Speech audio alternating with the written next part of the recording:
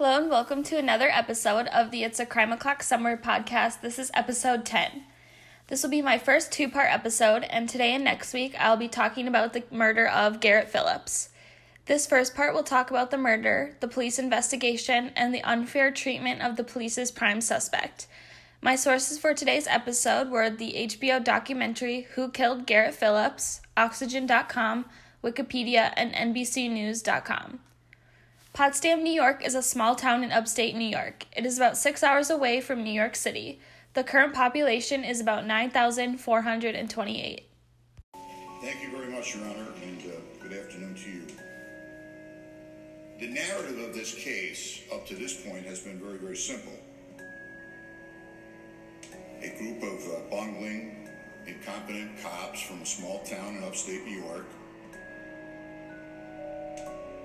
on a razor-thin amount of evidence, brought a case against a man, perhaps insidiously motivated by the color of his skin. Great TV, great theater, but ultimately it's not about tunnel vision, rush to judgment, the defendant's race. It's about 30 minutes in Potsdam. 4:53 p.m. to 5:23 p.m. on Monday, October the 24th, 2011. First, we are going to get into the timeline of what happened on October 24th, 2011. At 5:08 p.m., Marissa Vogel, the neighbor of the Phillips family, called 911. Police dispatcher Schneider. Hi, my name is Marissa Vogel, and I have something I'm not sure if I should call or not. I thought I heard some screaming like no and help a couple of times, so I knocked on their door and I heard the lock click, and I know this sounds really paranoid and stuff, but I figured I'd call just in case. Where do you live? Sorry, 100 Market Street, North Country Manor Apartments. It sounded like something fell, and then it was either no or help, so it was a little weird. Okay, I'll have somebody check on it. Before Marissa called the police, she and her husband were settling in to watch their favorite show, Dexter, when suddenly they heard noises. It didn't alarm them until they heard a child saying no or help. Marissa went over to the neighbors, but she heard the lock click and footsteps inside the apartment. The documentary on-screen text said Officer Wentworth arrives at the apartment at 5:14 p.m. and listens at the door. He doesn't hear any noise. He then knocks and hears what sounds like someone starting to walk around. At 5:21 p.m., police dispatch call Rick Dumas, the landlord of the apartment complex. Hello? Hi, is this Rick Dumas? Yes, it is. So I set a patrol up thinking that they might open the door for patrol, but he's not getting an answer. Well, I'm in Potsdam. I got to drop my niece and nephew off at basketball and my wife, and I can run over there. I've got a key. Okay. Officer Wentworth waited at the door. At 5:24 p.m., he tried knocking again and called out to open up the door. He heard noises from the apartment. At 5:33 p.m., Rick Dumas arrives and opened up the door. The police entered and found Garrett Phillips, who they described as looking around 10 years old, was found. The police were trying to get a hold of Tandy Cyrus, Garrett's mom, who they recognized as being the former girlfriend of John Jones, who worked in the police department. Mother is Tandy Cyrus. We don't know the child's name at this time. She's not here. We haven't been able to locate. Okay. Isn't she John Jones' ex-girlfriend? Yeah. Wonder if he's got a number. I don't know. He might mind. Maybe call him and find out. Hey, what is this? This is 100 Market Street, and the mother, we found out, is Tandy Cyrus. Okay. So it's her 10-year-old son. Tandy Cyrus. How do I know her? I think it's John Jones' old girlfriend. Okay, yeah. Who was there with the child? Nobody. To my knowledge, nobody. Garrett Phillips was pronounced dead at 7:18 p.m. at the hospital. His cause of death was strangulation and suffocation. They didn't talk about this on the documentary, but I also covered Garrett's case on my blog. I also mentioned that Garrett had scratches on his face, a black eye, and deep rug burns. DNA was also collected from under Garrett's fingernails. When the police were on the investigation, an officer noticed that the blinds in one of the bedrooms was bent outward. They also observed a tile on the ledge below the window that had a crack in it. Garrett's family had concerns about Oral Nick Hillary, Tandy's ex-boyfriend, right away.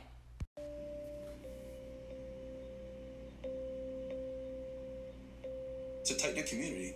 I think he had stopped at the family's house. They had their suspicions. They said the only person, they can't think of anyone who would want to hurt Garrett, number one. There were some things about Tandy's ex-boyfriend, Nick Hillary, that really concerned them. And so they shared those concerns with him. 100% Hillary is responsible for Garrett's death. The day I die, I will go to my grave, 100% Hillary was the killer. Garrett didn't like him. Those two butted heads. I know Garrett had difficulties in school, but there's more to life during the week than go to school, come home, be in your room, no TV, no outside play. Bull crap. That was Brian Phillips, Garrett's uncle, who says he still believes that Nick Hillary killed Garrett. According to Garrett's mom, Tandy, and Uncle Brian, Garrett didn't like Nick, and it was one of the main reasons why Nick and Tandy split. So now I'm going to get into the investigation. 12 hours after Garrett died, the police are already looking into Nick. There were a few other theories that was brought up as to why Garrett died at the hands of other kids, or that he was playing a game called Knockout, where someone chokes themselves. There have been theories that he had been horsing around with some friends, that some friends were at the house with him, and that this resulted in his death. There had been another theory that stepped beyond that, said that this might have been some kind of, where they're playing a game called Knockout, I think it was, and this could have ended up with, an accidental death. Autoerotic asphyxiation, someone had said at one point, because they said and if you look at the list of evidence that was found, there was a bra on the floor. And what ended up happening when we learned is that all of those things were being pushed aside, and that they did have one person that they were interested in, and they thought that it was the most feasible suspect and or person of interest in Nick Hillary. On October 25th at around 8:30 a.m., Tandy Cyrus was first questioned by the police. She was accompanied by John Jones. Why was he allowed in the interrogation room is something I don't understand, but he seemed to be a controlling person, and the police obviously had some sort of alliance to him.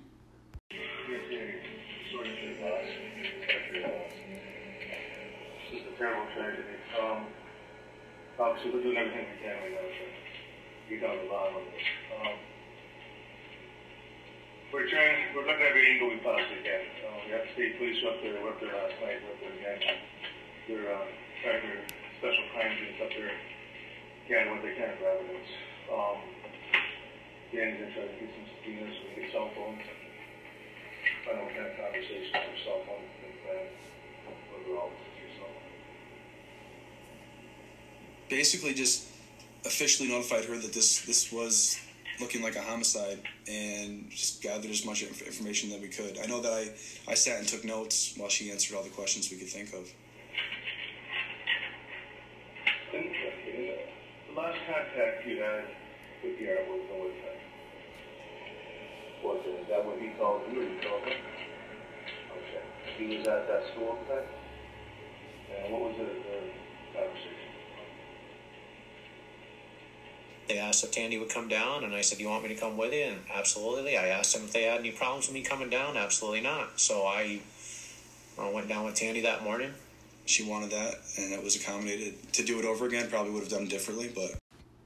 It's a little hard to hear, but Tandy said she last spoke to Garrett at 4:30 p.m. on the 24th.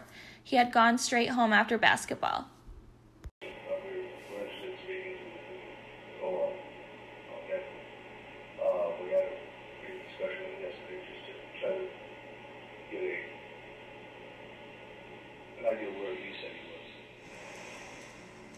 Later in the night after the murder, I remember being back at the station, and my chief, Ed Tischler, poked his head in my office and said, "We need to get a hold of Tandy's ex-boyfriend, Nick Hillary."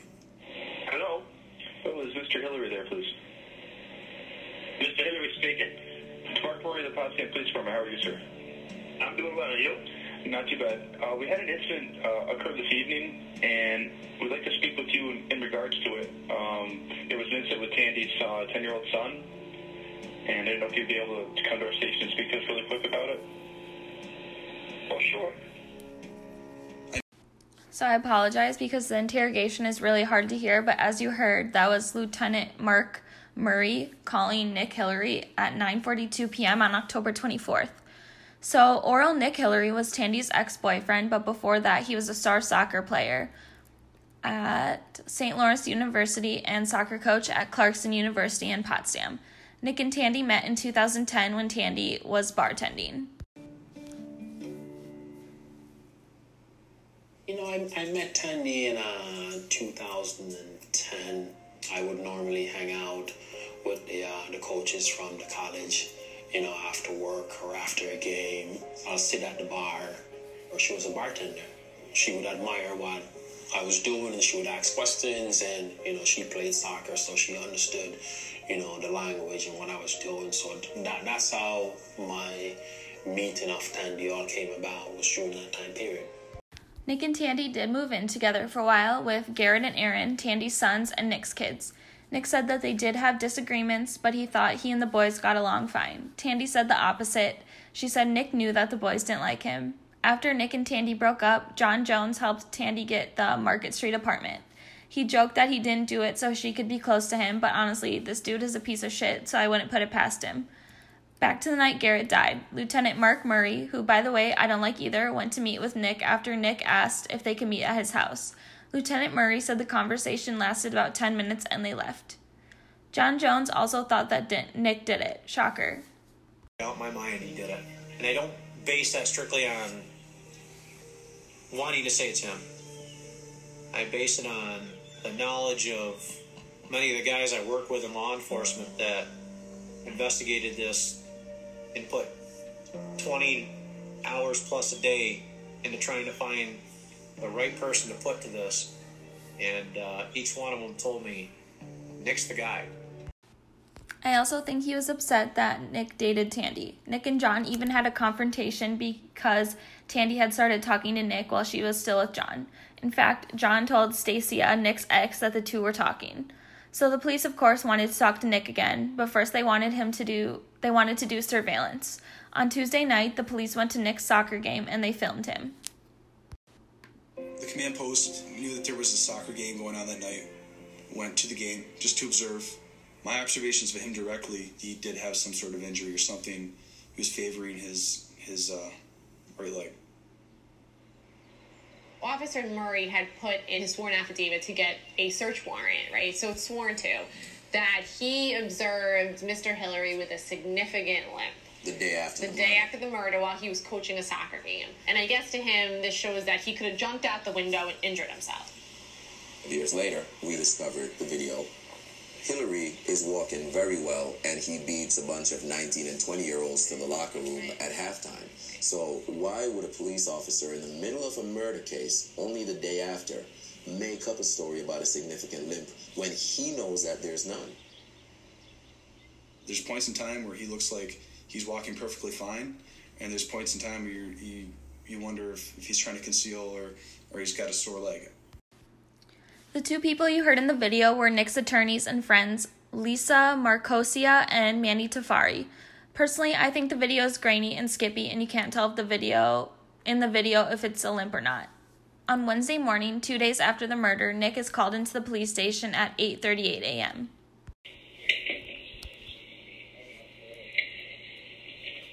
But not having anything to worry about, I want to be as helpful as possible because this is a young man that has lived with me, lived around my kids, has a part of my history. He's inside there. So obviously, whatever I could do to help you guys resolve this situation, I'm on board. Why don't you just provide some of this information that's right here and all that? Well, I mean, if you got a reason to write. We don't have to. We don't have to. You can't keep wanting everything here. It's not really the body of the situation. You're not under arrest. Let's get to the case. How long have you gone out with Tandy? I've been seeing Tandy since September last. I think a lot of these cops who were involved felt as though if Nick could steal our friend's woman, then what about ours? She's a good-looking girl, obviously, and draws attention. You know what I mean? Is there expressed a big interest in her, or that you're aware of any? And I'm aware of some. I know several people that always went there, you know. That's the thing that I can't really say. Obviously, when you're dealing with the death of a 12-year-old boy, you know, we got to talk about this stuff. We can't just throw it out the window and pretend it doesn't exist. All bets are off. Did you break up with her? Did she break up with you? What's the deal with that? Separated? At the same time, Nick's friend and assistant coach, Ian Fairley, was being interviewed in another room. Ian said Nick was at his house at 5:21 p.m. And the police said they were at the apartment at 5:24, and he's hearing footsteps. You know, he hears people in the apartment. So that's right around the time that Nick's at my place. I mean, I don't question that. That's a pretty good, to have him have a phone call, and the time is good. But what is Mark Wentworth hearing? I mean, this poor guy is tormented over this for the last 5 years and to current day, saying, you know, did I hear the blinds in the wind? Did I hear, you know, is he hearing Sean Hall pace back and forth up this rickety hallway while, you know, we're waiting for a key holder to get there? Nick originally thought he was being questioned about a list of students at Garrett's school, but it wasn't about that. He tried to leave, and the police literally stood by the door and wouldn't let him leave. Gary Snell of the New York State Police said, quote, "You're free to leave here whenever you want at this point, Nick." Nick said he wanted to help as much as he could and needed to get to work. The police wouldn't let Nick leave, so he called his attorney, but they took his phone and said they had a warrant to search him and his clothes. While they were searching him, they found an old injury on his ankle that Nick said he had gotten from moving furniture a week prior. Lieutenant Murray asked him to elaborate, and he said he didn't remember. Nick was photographed nude and finally left the police station in a hazmat suit after 8 hours. Never arrested me, and then told me I could leave in a hazmat suit. 8 hours later.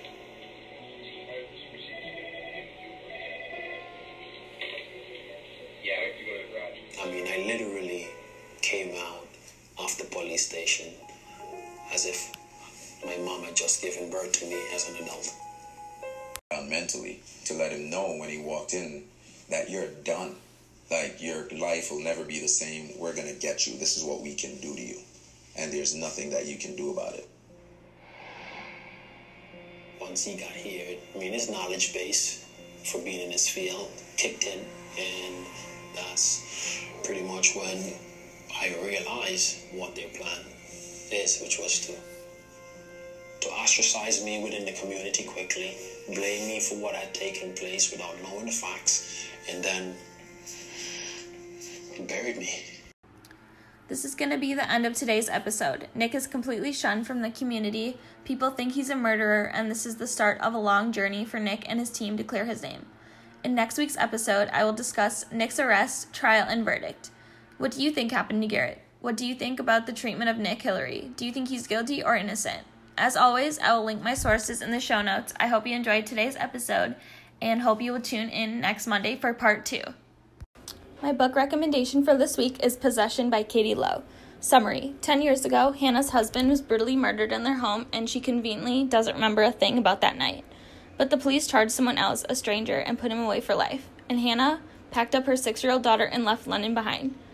But now her hard-won countryside peace is threatened. Conviction, a viral true crime podcast known for getting cases reopened and old verdicts overturned, has turned its attention to Hannah's husband's murder for its new season. They say police framed the man who was found guilty and that Hannah has more suspicious secrets than just her memory loss. A history of volatility, citations at the clinic where she worked, dependencies on alcohol and pills, and a familial-side grandmother locked away in a gothic insane asylum until her death. As Hannah loses the trust of everyone she loves, the only person she feels she can confide in is former colleague Darcy, who's come back into her life, but who may have motives of her own. But Hannah can't tell even Darcy her deepest secret, that she's still tormented by the memory of her husband and the crater he carved through her life.